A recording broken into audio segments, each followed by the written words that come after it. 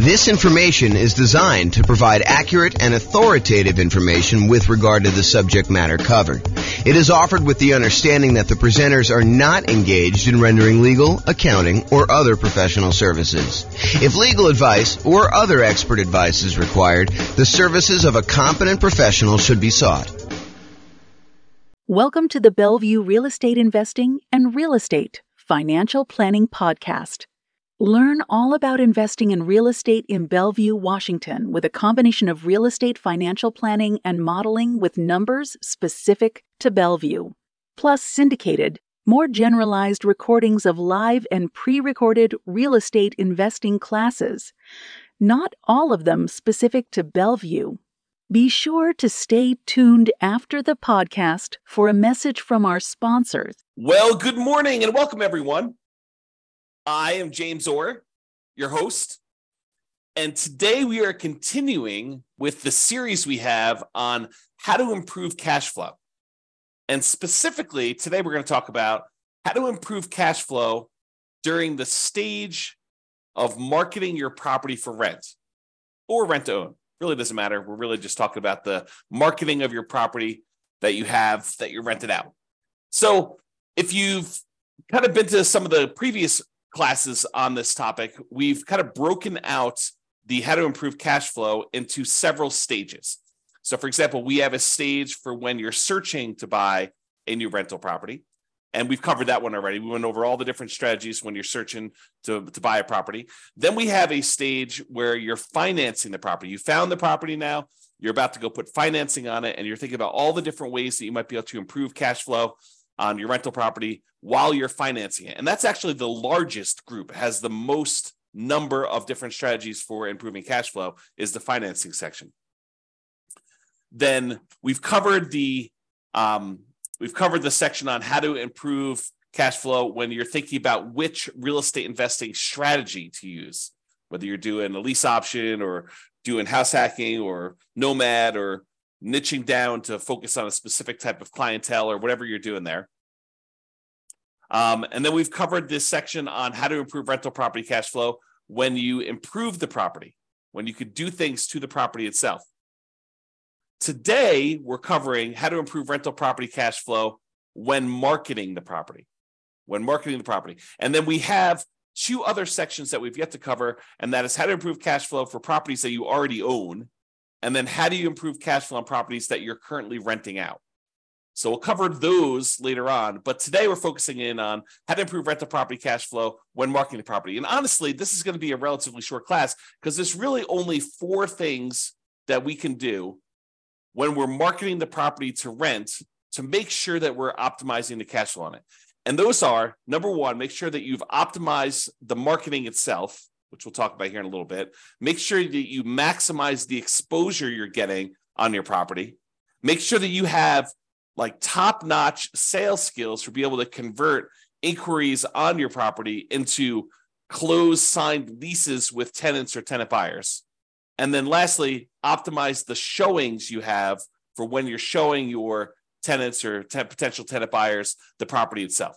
Okay, so let's start off, and there's really not that much to cover. I think a lot of these are going to be obvious, but I wanted to make sure we cover them so that we could be comprehensive because there's about 88 different strategies that we use in order to improve cash flow. Some of them are really obscure and a lot of people are not going to be thinking about them. And then some of them are really, really obvious in your face, but I want to tell you about them in case maybe they're not obvious to you, or maybe you've not thought about them, or maybe you are, you're about to rent your property or you're about to go buy another rental property and you're thinking about the different discrete stages and you're not thinking about these things in advance when you could be preparing for it. For example, maybe you need to do some prep into improving your sales skills, and you should do that early on so that you're not overwhelmed trying to close on a property and get the property marketed and rented and all that other stuff. And you're also thinking, man, I should probably learn how to, become a better salesperson to be able to, get the tenant or tenant buyer in this property converted into an actual signed lease and a profitable rental. So let's talk about this. So optimizing your marketing.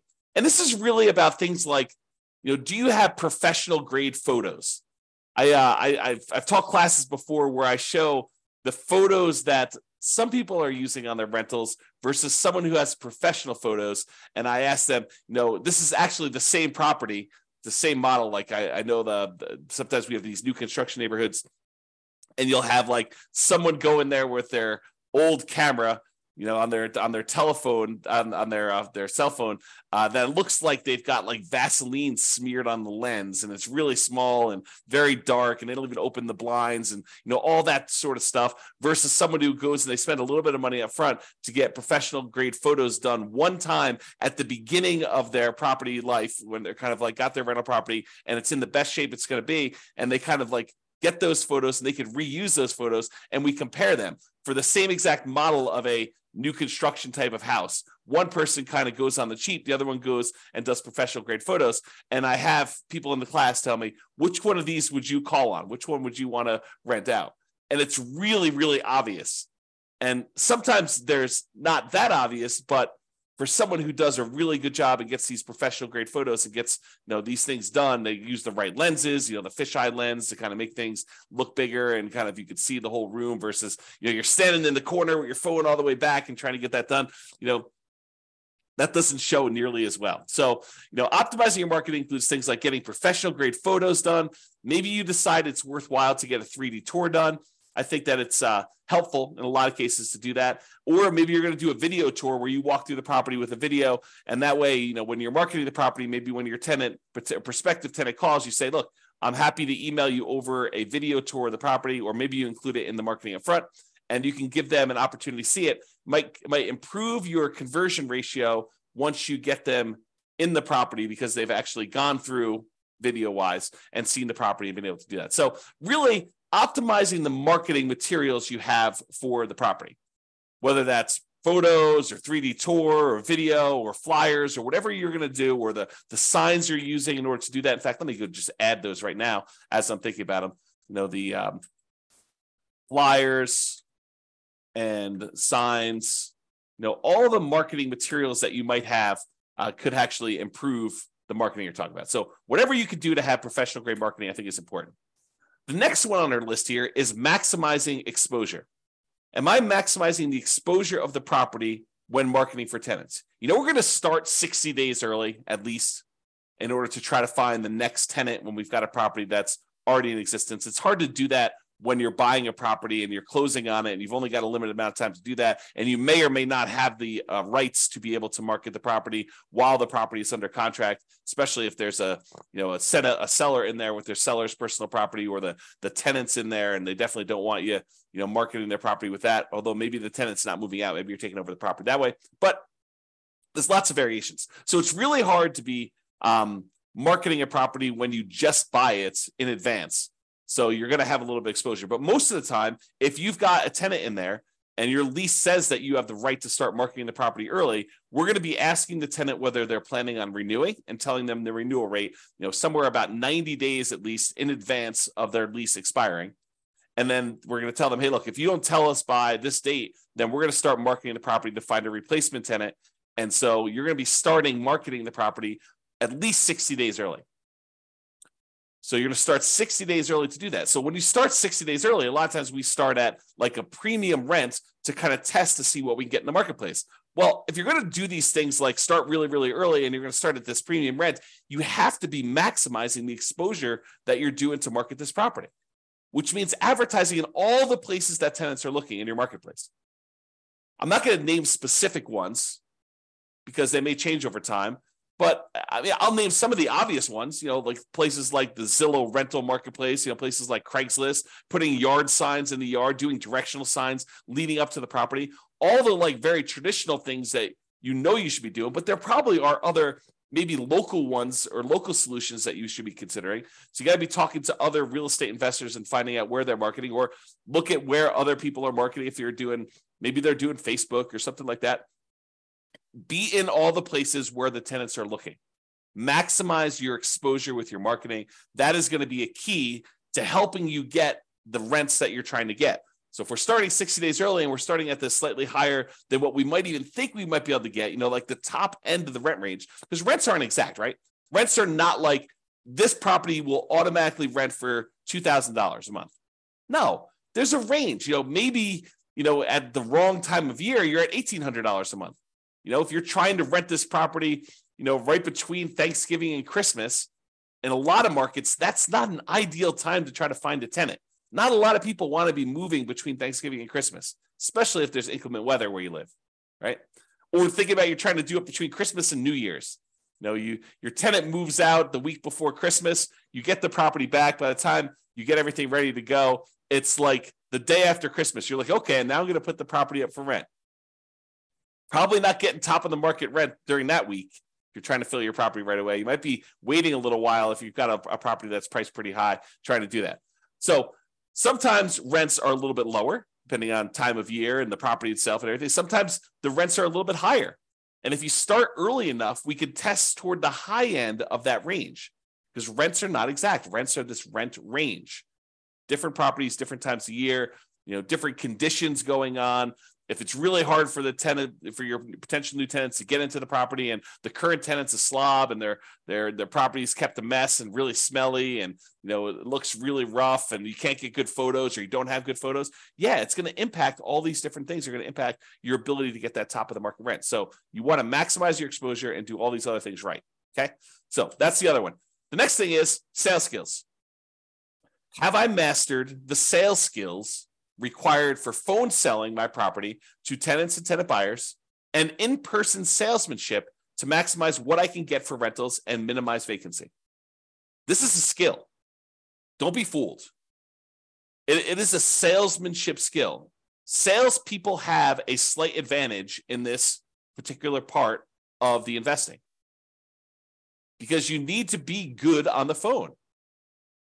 You need to be able to ask the right questions, answer the questions, build rapport, build trust, demonstrate that you are going to be a good, responsive, reasonable landlord, landlady. So it's a sales skill type of thing. And if you don't have these sales skills, maybe you should hire this particular part out. Maybe you should hire a professional property manager who could do this, who has those skills. Or become a master at them yourself. Go study salesmanship.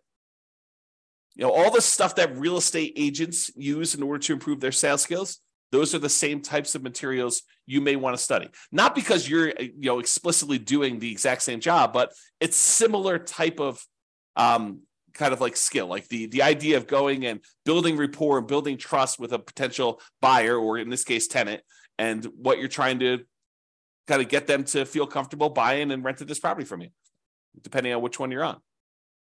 Okay.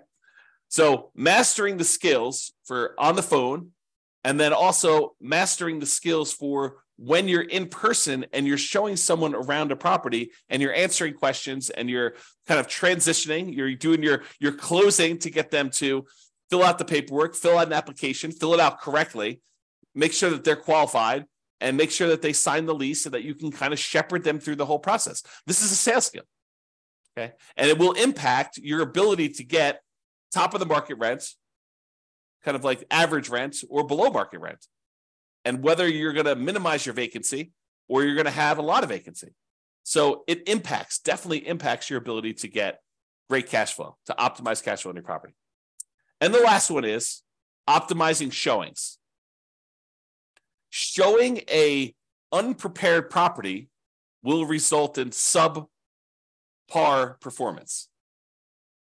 You need to make sure that the property is appropriately prepared for showings. Is it well lit? Are all the light bulbs working? I mean, like obvious stuff. When you kind of like do the showings, do you open up all the blinds to get sunlight in so that someone doesn't come in and say, wow, this place is really dark? Like, I don't think I'd want to live here. It just seems really gloomy and poorly lit. Especially if your tenant has got like, they like it dark in their bedroom or something like that. You need to go in there and make sure that the place is well lit, that people can see in there, and make sure that it looks good and that it smells good. If your tenant is not the most clean, if your current tenant is not the most clean kind of tenant in the thing, maybe you have to do something about that. Or if it's a vacant property, definitely do something about that. Make sure the property smells good. Make sure all the repairs are done on the property.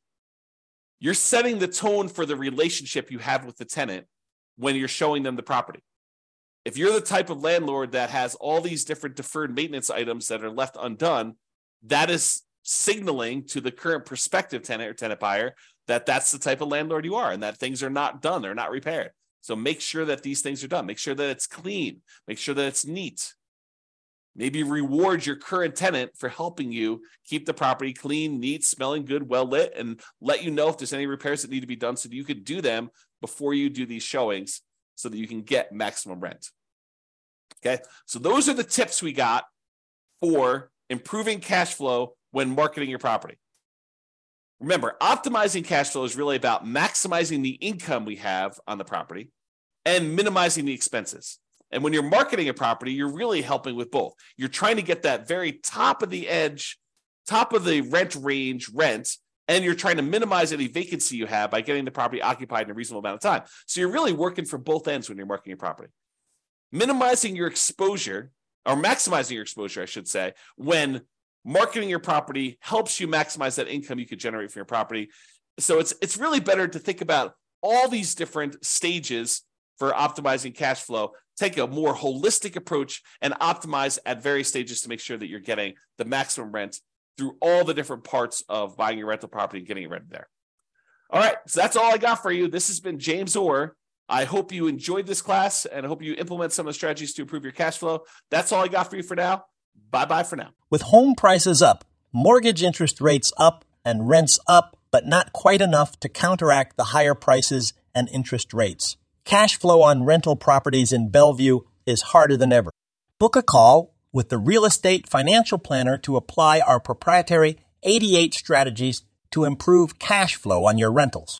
See the show notes for a link to schedule your call and improve your cash flow today. If you're a real estate agent, lender, or professional in Bellevue that wants to help our real estate investor listeners, consider reaching out to learn about collaboration opportunities with this podcast. We'd love to add more value to our listeners by having you assist our investors buy, sell, and finance their real estate investments. See the show notes to schedule a call to discuss collaboration opportunities.